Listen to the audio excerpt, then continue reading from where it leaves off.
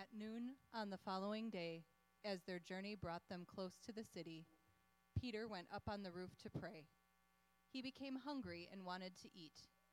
While the others were preparing the meal, he had a visionary experience. He saw heaven opened up and something like a large linen sheet being lowered to the earth by its four corners. Inside the sheet were all kinds of four-legged animals, reptiles, and wild birds. A voice told him, "Get up, Peter, kill and eat." Peter exclaimed, "Absolutely not, Lord. I have never eaten anything impure or unclean." The voice spoke a second time, "Never consider unclean what God has made pure." This happened 3 times.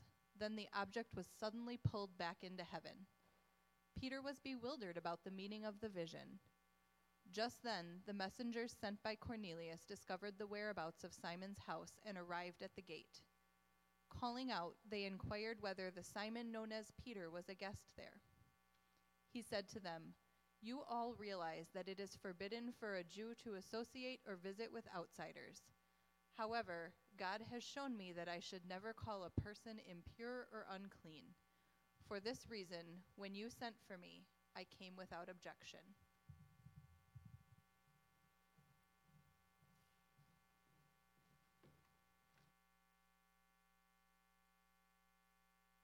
Good morning, everybody. My name is Jonah. My pronouns are they, them, theirs, and I'm one of your pastors here at Zao. We are beginning a new series today, but I have a warning for you. There's a specter haunting the church, the specter of deconstruction. A little nod to my Marxists out there. So we are starting a new series called Rebuilding Faith After Deconstruction. And it's something that a lot of us have been trying to do either on our own or on Twitter or, in small circles. But deconstruction is a conversation we need to have as a church. And a lot of the church is freaking out about it, feeling like deconstruction is an enormous threat, feeling like deconstruction is just a word for I'm leaving the church forever.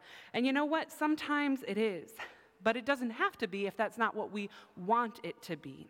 So if you are a person engaging in deconstruction, but longing to find a way to have a faith that makes sense, a faith that actually feeds you rather than frightens you, a faith that roots you in community and in love and in the relationship with the divine, you can have that.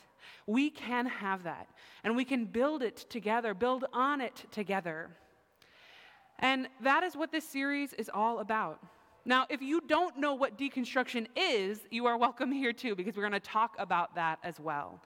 But I wanted to start, as we always do, with the scriptures, with what I believe is a scriptural, a biblical example of deconstruction. So we have Peter in the book of Acts. This is the early church finding itself, forming itself, taking risks to bring the gospel, the good news of Jesus into the world. And Peter is going about his work, and he's praying. Peter is not doing his deconstruction out of a lack of faith, but out of a dedication to it. He's showing up to his faith, to the God who loves him. And in the context of his relationship with Jesus, in the context of his relationship with this community of the early church, in the context of his devotion and prayer, the time he spends with God, He gets so connected to God in his prayer that he straight up falls asleep. And while sleeping, Peter has a dream, a vision. This is a wild one. It's hard for us to imagine sometimes.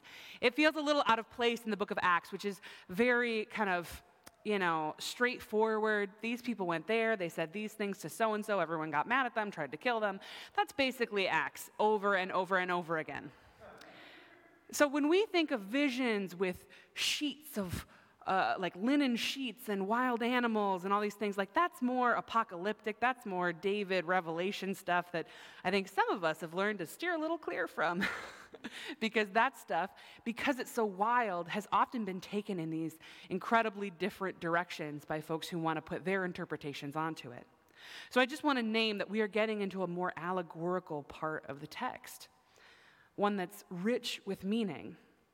Luckily, here the text interprets itself for us, and so we're not left guessing what these wild animals on the sheets are supposed to mean. You see, Peter's dream is a revelation that God has made all things, and that human beings should not call unclean what God has made clean. This has a context for Paul. Paul is Jewish, and a huge part of Paul's identity as a Jewish person in that time, and I'm so sorry, I keep saying Paul, we are talking about Peter. We are talking about Peter. Paul's a big character in Acts 2, but this is Peter. A big part of Peter's identity as a Jewish person is the Jewish purity laws. So this is eating foods that are clean and not foods that are unclean, or as we would understand it today, keeping kosher, right? Peter keeps kosher, and that's really, really important to his cultural identity as a Jewish person and to the practice of his faith.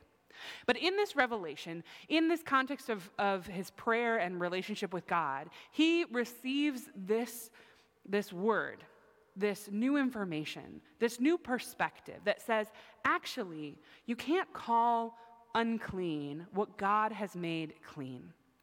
And so Peter comes out of this kind of wondering, what does this all mean? And we could stop at the kind of dietary interpretations here, right? That like, oh, maybe Peter's not going to keep kosher anymore. But Peter sees that there's actually something deeper here. That this gets to relationship with outsiders. That there had been an expectation that Jewish people would not interact with Gentiles, that is, with non-Jewish people. But the ministry that his faith is calling him to is putting him in direct relationship with all these Gentiles. And right after he comes out of this dream, he gets visited by some messengers trying to put him in relationship with a very important, well-respected, non-Jewish person. And Peter's got to make a choice. And based on this revelation, which comes from his relationship with God, which comes from his experience of the gospel, which comes from his community and his call of who God is inviting him to be in the world, he says, yes, I'll go immediately, and I'm going to explain. I'm going to explain because I know that I'm not supposed to interact with non-Jewish people in this way, but God has revealed to me that nothing is unclean that God has made clean, and that no person is unclean, and we are meant to be together. This is Peter's deconstruction. This is Peter taking the teachings that he grew up with, the teachings that at some level he had taken for granted, the teachings that were concrete truth, the rules, the certainty that he had lived by his whole life, and examining them, re-examining them, or perhaps examining them for the first time under the context of his maturing love for God and his relationship with his community and who he was called to be in the world. And it changes. It changes how he lives. It changes the way that he talks about his faith and who he talks about it with. It changes who accepts him anymore and what rules he will or will not abide. Now, Peter's not the first to do this. Jesus is constantly getting in trouble throughout his ministry for breaking all the rules, breaking the laws. And Jesus responds often with this sort of like, you're getting it wrong. You don't understand what's happening here. You're trying to abide by the letter of the law and breaking its spirit. The law is not something that we are made to serve, but the law is here to serve us in our relationship with God. Jesus is so practiced at deconstruction, such a natural at breaking these things down, that sometimes we miss it altogether and we just take it as a new set of rules. But the rules and the rigidity, the certainty that so many of us grew up with, that's actually what needs to be broken down in order to have a mature Christian faith. And so we're going to be in that process together of examining our construction, our deconstruction, and what comes next, a reconstruction. So how many folks here feel like they are currently in or have ever been in some process of deconstruction, breaking down the rules, expectations, rigidity of the faith that you once had? Show of hands. All right, it's a popular practice here, and I love it. I'm here for it. In fact, I think that it's actually a really natural and important process of spiritual maturation. Spiritual development requires that we take those kind of unexamined beliefs and we examine them. And depending on how broadly we were encouraged to examine them from day one, we might have a little work to do or a lot of work to do. But it can be really unsettling. And one of the images I want you to hold in your mind is the game of Jenga, right? So this is a game, wooden blocks all stacked in a tower, and the point is to be able to tap on those little bricks, get them to move, pull one out, and have the structure remain standing. And that's what a lot of us are trying to do with our deconstruction. We're trying to wiggle the easy ones. Oh, that one just flew right out of there. Didn't need that one.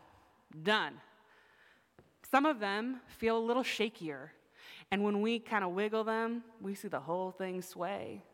We're like, oh man, is my faith actually going to hold up to me questioning this? What happens if I pull at this thread? What happens if I pull this brick out? What happens if the whole thing collapses? Will I be left with nothing? And the answer is no. You're left in a pile of bricks. And I believe that we actually can build something stronger, more stable, more connected, more life-giving out of that pile of rubble if the construction that we were born into or given as children was faulty or dangerous or harmful to begin with. But it can feel really scary to tap on those bricks. It can feel really scary to watch the foundation of your faith sway. And so that's why we do it together. Now, I wanna back you up a little bit off of religion, off of spirituality, because the stakes can feel so high. So I want to talk to you about my own experience of construction, deconstruction, reconstruction in the context of something totally easy and chill, politics. So I always had progressive politics, and I grew up with progressive politics, but I became active as an activist and as an organizer in my early 20s. I had been in the streets a bit as a teenager. I read a lot of political philosophy, but I dedicated my life after I graduated college to community organizing. And I did that vocationally and also with all of my free time and with an enormous amount of passion. Because I was in Chicago, which is where I was born and raised, I quickly fell in with the Saul Alinsky crowd.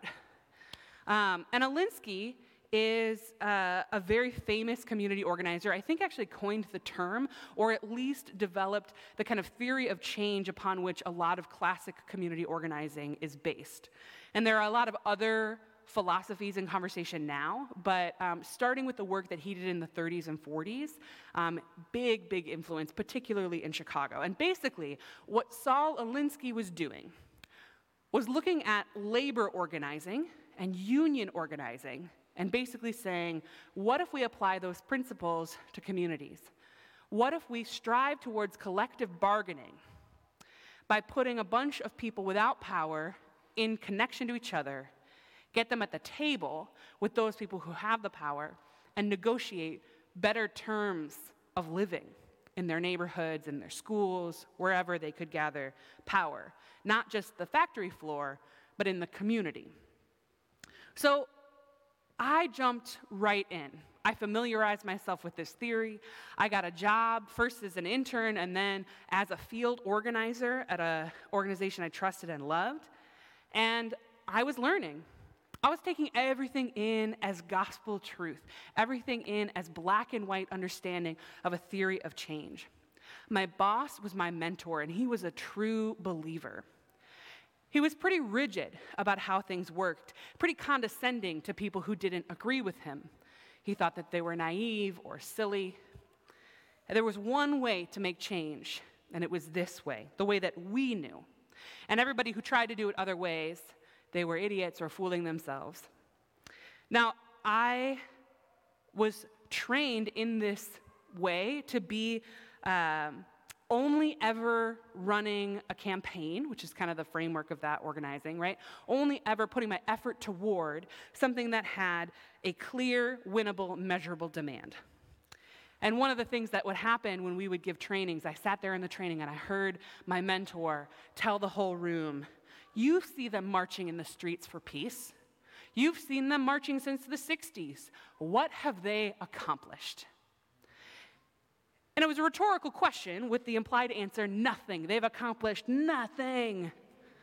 Because nobody even knows what they're demanding, an end to war. What is that? So instead, we were trying to create access for disenfranchised people to sit at the tables of the halls of power and negotiate more specific things, changes in policy, in funding, access for different community members to different kinds of existing systems of power. The only way to win was to play within the system. We could break it just enough to sneak in the doors, but we weren't trying to overthrow anything. And in order to do that, to create access to the system, you had to look the part, act the part, talk the part. And so that meant dressing like those in power, and that meant talking like those in power. Now, my little baby queer self, my little radical self, just kind of got buttoned right back up. And I wore what I was supposed to. I talked like I was supposed to. And I fit right in those halls of power, in the Capitol building, in these business offices, where I negotiated at tables of power that I was so excited to finally have access to. But I remember having some questions. I had read some other things, had some other theories about it. I remember staying at the office late one night and writing my boss, my mentor, a really long note on a series of Post-its. And I don't remember what I said, but I know that I quoted Audre Lorde. For the master's tools will never dismantle the master's house. They may allow us temporarily to beat him at his own game, but they will never enable us to bring about genuine change. I had questions. Were we really changing anything?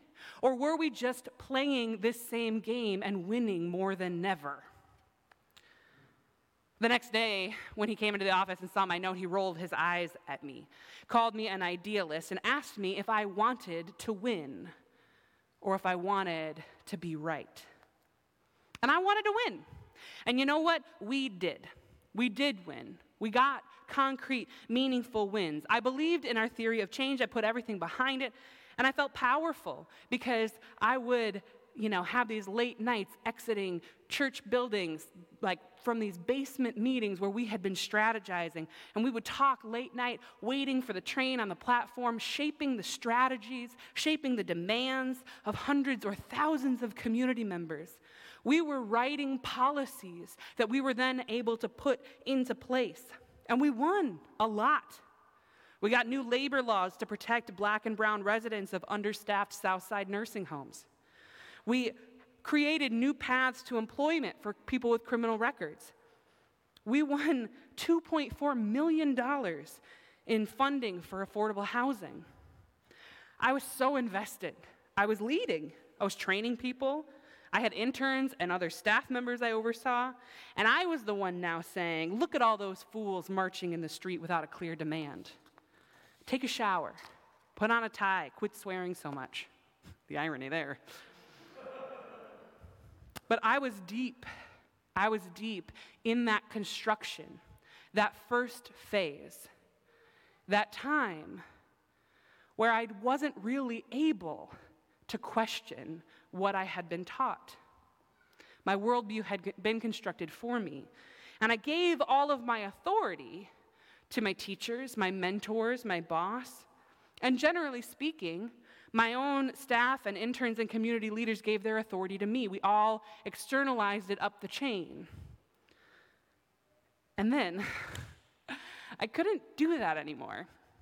I couldn't hold it together. I couldn't do the mental gymnastics. It broke down for me first with Occupy Wall Street.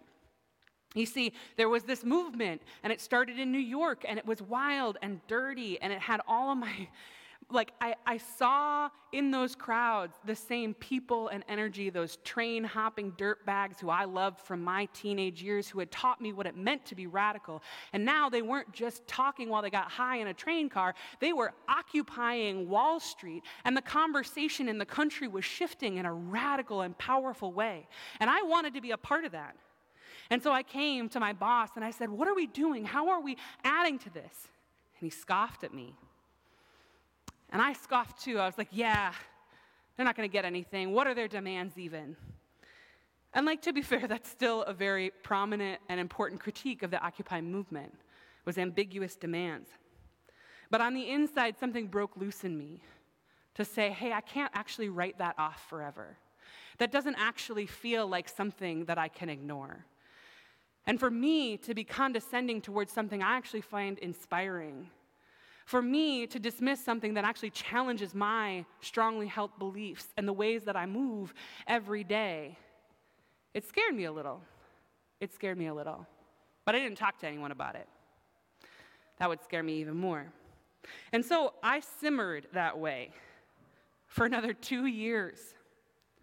And the truths that I had experienced outside of organizing, outside of my job, started to creep their way in.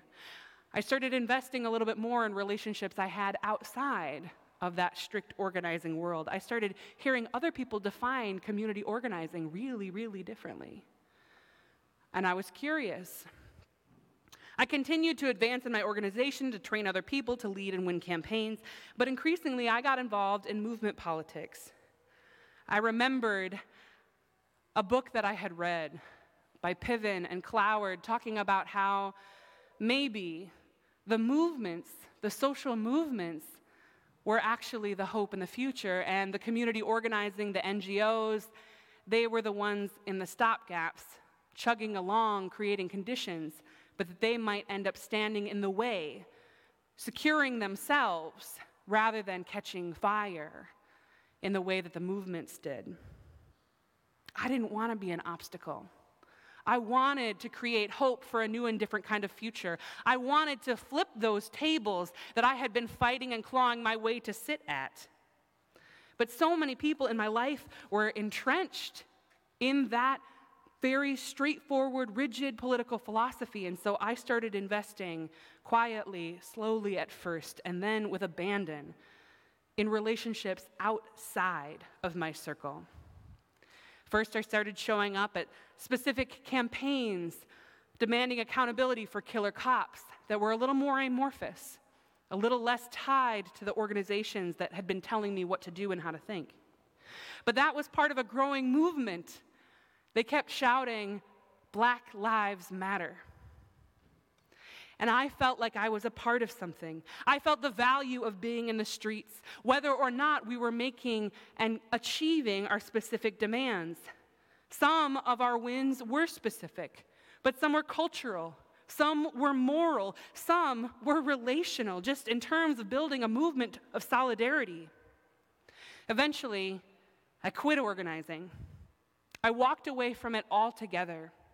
It's part of a broader story of how I got here, because I felt called to be a pastor and to start a church. I rejected that part of my life and I moved on.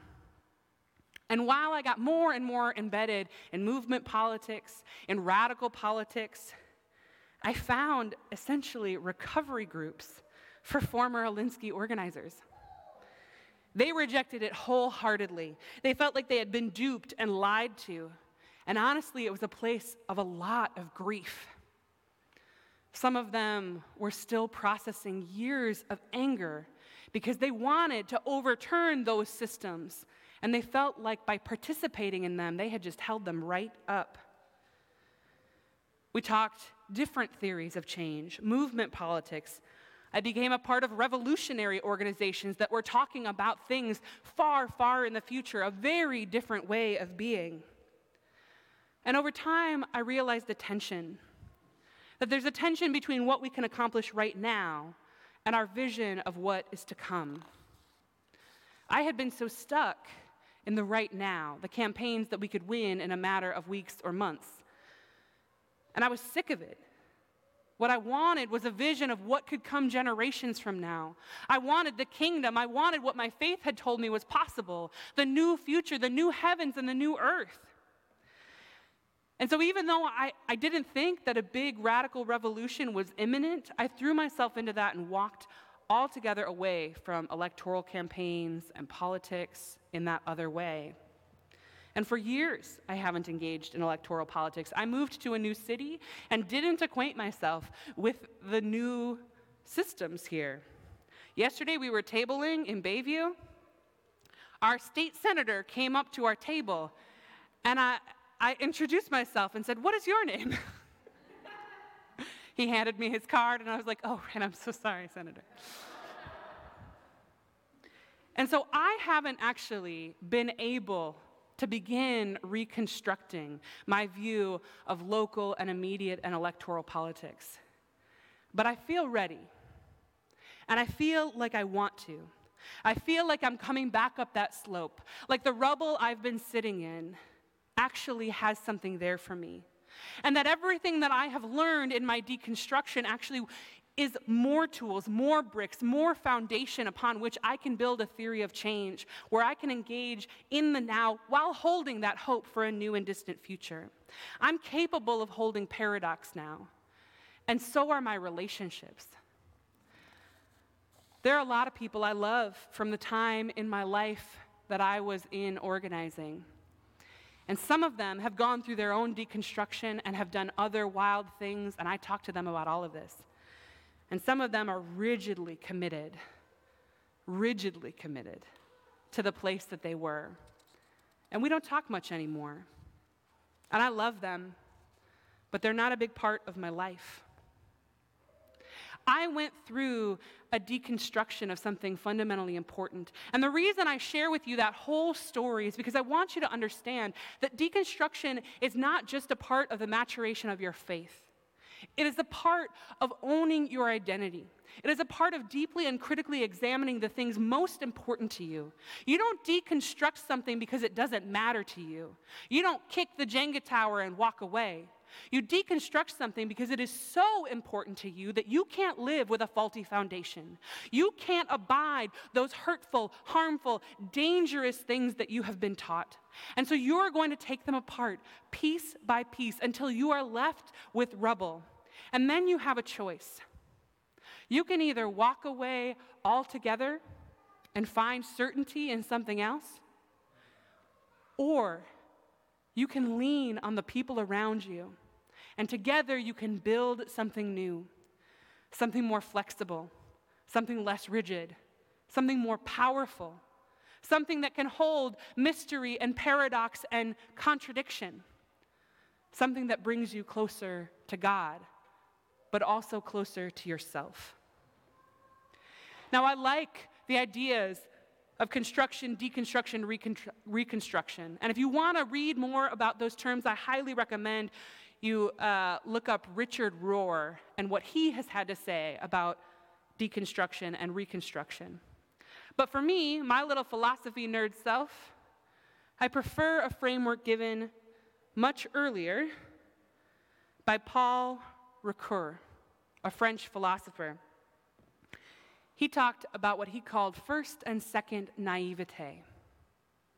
Now, in the first naivete, you have beliefs that are unexamined, but are so passionately adhered to. These beliefs tend to have certainty, rigidity, rules. These beliefs are intended to give you a foundation that allows you to be confident in the world, but only if you don't question them too hard.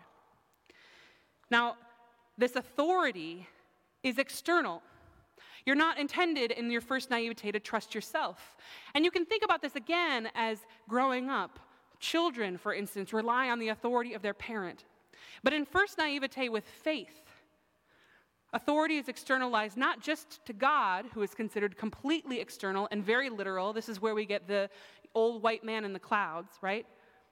But also then, we are primed to externalize that authority to the institutions and people around us, just like I deferred entirely to my boss. We are told we are primed to give that authority away. And so that also primes us for abusive authority structures. Some people will opportunistically leverage that authority seeking to build power. And too many of us in this conversation have had that experience. But also there are some true believers who are just so convinced that God knows the rules and they know God's rules and they are called to enforce those rules. And you are then subject to them, the pastor, the elder, the church authority, someone else's interpretation of Scripture. But either way, it is something that puts a block between you and your relationship to God, and you are not considered trustworthy. First naivete does not question this because it is built on this. And in some ways, it is how we learn. We come in wholeheartedly. We come in naive. We come in and we take in this information and we trust those around us to give it to us responsibly. But in order to mature our faith, we have to reach a second naivete. Now, this second one comes through a process. And Ricoeur calls it critical distance. But I like to think of it as the valley. Because if first naivete is up here, this is a mountaintop experience, this is believing, this is feeling, this is trusting and knowing, this is security, this is certainty. And then you start sliding down the mountain a little bit. And the rocks are falling and you're like, I don't feel like I have a good grip on this. And then you're like, I'm not so sure I actually liked it at the mountaintop. It felt really good sometimes, but what I had to do to stay there felt like harm. And so you slide further down that mountain, more bricks coming out of your Jenga tower until you fall all the way down into the valley. Critical distance, Ricoeur calls it.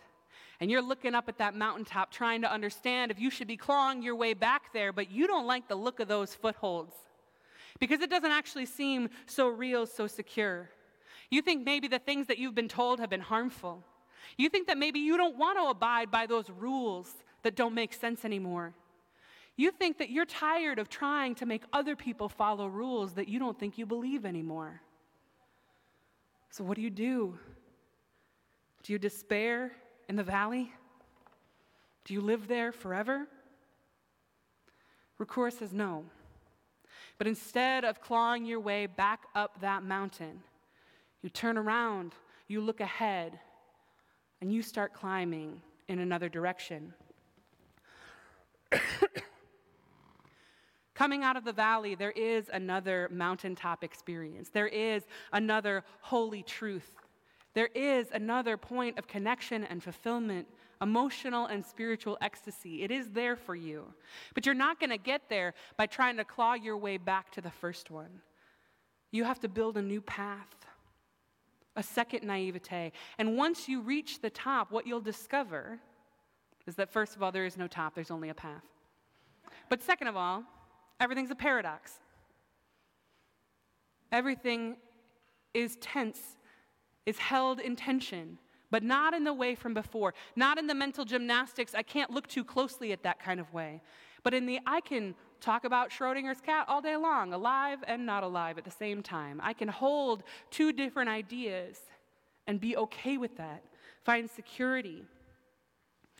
I want to give you one more example from my own life and my own faith, and that is my relationship to hell. Because I know, and this is what we're going to do for the whole series, I know that actually what folks are longing for is a piece-by-piece breakdown of some of these really traumatic, difficult beliefs. And believe me, we will get there. But we're trying to lay a foundation for why what we're doing is safe, important, and holy. And so I want to give you an example of this experience of first naivete, the valley, and second naivete from my own life. And it is my relationship to hell, to eternal damnation. When I was a child, I was told that there existed heaven and hell, and that some people were in hell, and they were eternally tortured. And I didn't question that, because I was told that in the same way I was told the sky was blue and I needed to be nice to my sister. These were the foundational truths I was given. And so I believed it. But as time went on, I started to be like, hey, that's really messed up. I don't know how I can believe in a God who loves me, who loves all of creation, and could ever get to a point to choose to eternally torture some of God's good creation. That just doesn't add up. And so I went to my dad, who was one of the figures who had kind of given me this framework to begin with. I said, this is messed up. I demand answers. This is not okay. I was in the valley, the critical distance. And from that distance, I was looking up and saying, I don't buy it. And my dad had a kind of calm about him, a peace that infuriated me. Now, he wasn't advocating like, yeah, no, it's totally cool that there's eternal torture. In fact, my dad was saying, I'm not sure I believe that either anymore. I don't know what I believe. Maybe hell is empty. Maybe hell existed for a time, and now in the fullness of time it won't anymore. But I don't know. And ooh, did that make me mad. I'm like, how can you not know? How can you not have an answer for this? Because I had been given answers. I had expected answers. I wanted rules and certainty and rigidity. I didn't want any of this mystery nonsense. When I asked other people who were very committed to the eternal torture idea, they would use the mystery language, but just to go back to that original concept. They'd be like, God works in mysterious ways. God's ways are higher. I'm like, it doesn't sound higher if he's a torturer. That sounds like way worse than me. And so they would use that language, but they wouldn't actually hold any mystery or paradox. They would just say, yeah, I don't know. And so I spent a long time in that valley, not knowing, feeling hurt, and thinking that the only way to feel good again was to get back to that belief where I didn't question it anymore. And instead, over time, I turned in a different direction. I leaned into my relationship with God, my relationship with community. I read other people's perspectives, but instead of taking them wholesale as my own, I just put them in the mix. I discerned through relationship, through prayer, through community, through hope. And I came to a second naivete, a second kind of peace. Similarly, in some ways, not questioning, but where the first one I didn't question because I accepted it wholesale, and the second one I questioned relentlessly because I demanded an answer. Now, I've opened up to the possibility that I might not get an answer, and that's okay. What I believe now is based in my relationship with God. I believe that God is good. I believe that God is so good. I believe that God is so good that I reject any idea that God would eternally torture God's creation. I just don't think that that sounds logical or rational or biblical. What happens? I don't know. What happens after we die? I got some guesses. But mostly, my belief is that I trust in the God of the universe who created me and loves me. I trust in the God of the universe who breathed life into you. I trust the God of the universe who created all things in goodness and for goodness. And I trust that what comes after death is good, because I trust God is good. And I can hold that mystery because I lean not on my own understanding, not on the rigidity and certainty of rules, not on external authorities, but on my relationship with the God I know, my relationship with the Jesus who loves me. I can hold that mystery now, not on the strength of my knowledge or my claims to authority, but on the strength of the love given to me by the eternal God. It is relationship that helps us hold paradox and mystery and hope. And so, I want to ask you a few questions before we leave. Are you carrying the weight of your first naivete? Are you feeling badly about the times that you stood on that first mountain and railed at other people for sliding down, that they were backsliding? Are you feeling the pain of being a part of yanking them back up and trying to help people conform to rules that weren't helping them, but hurting them? It's okay that you were there, and you can grieve the harm that you've caused or the ways that you have participated in things you don't believe in. That is okay, and you are not alone. Are you feeling the weight of that tumbling Jenga tower? Are you slip-sliding into the valley and terrified that you might never find your way out? That's okay. You will. You can. And you don't have to do it alone. We are here to do this together. Are you standing in that valley, shaking your fists in rage, shouting back at the mountain, demanding different, better answers? I've been there. I've been there. And we can get accountability while moving on. We can create new systems of hope and belief and faith without ignoring the harm that was caused or subjecting ourselves to it anymore. But in the base of that valley, we have a couple of options. We can try and find a new kind of certainty. And that certainty usually comes at either somehow magically, I don't know many people who can do this, but some people do find their way back to that first mountain, turn off their brains, stop that questioning, and just go back to what they were taught. There are other people who find new certainty in a different way, and that new certainty is also through rejection. That new certainty comes by setting up camp in the valley, making a new set of rules. The rules in the valley are about how the mountain was wrong. The rules in the valley, the certainty of the valley is about how we've been lied to. And we can find new certainty, new rigidity, new externalized authority by spending all of our energy looking backwards and railing against where we've come from. And don't get me wrong, we got plenty to yell about. But if we are willing to lay down our certainty, if we are willing to do the terrifying work of relationship, we actually can move on into a new future. And if you want a faith, if you want a spiritual life and community, if you want to connect to God, then the way forward is not into certainty. The way forward is into relationship, into risk, and into hope. You can't feel certain again.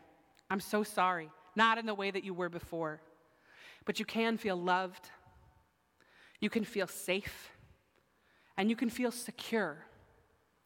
And that is different than certainty. That is the blessed assurance talked about by the theologians who went through this deconstruction themselves.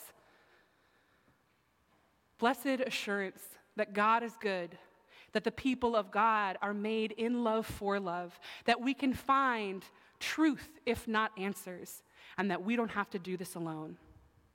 And so I invite you to be in this process intentionally as a community for the next several weeks as we go through some of the most deeply held beliefs that we have had to lay down. And we move through that deconstruction into a hopeful new future, into a vision of what belief could look like beyond certainty, beyond rigidity, beyond the authority of the church, but leaning into our relationship with God, our trust in love, and our community in one another. We can follow Peter in his revelation into a new truth that brings the gospel to new and different places and communities. We would not be here if it weren't for the deconstruction and revelation that Peter was talking about. We can create a new and different future for the generations to come. And we can do that now. We have to walk away from where we've been, but we don't have to walk away from God, and we don't have to walk away from each other. Will you pray with me? Good and holy God, this is terrifying work, but it is so, so important, and we pray that you be with us in it. Our deconstruction is not disrespect, it is the ultimate honor that we can offer ourselves and you and one another, to be faithful to relationship instead of rules, to be faithful to love instead of tradition. God, we pray that you would help us break down what does not serve us and it does not serve you. God, we pray that you would give us what we need to trust one another to build a new future. God, we pray that you would empower and inspire us to find you, God, not to find the church, not to find the rules, not to find the perfection that we see offered to us by that first phase, that first naivete.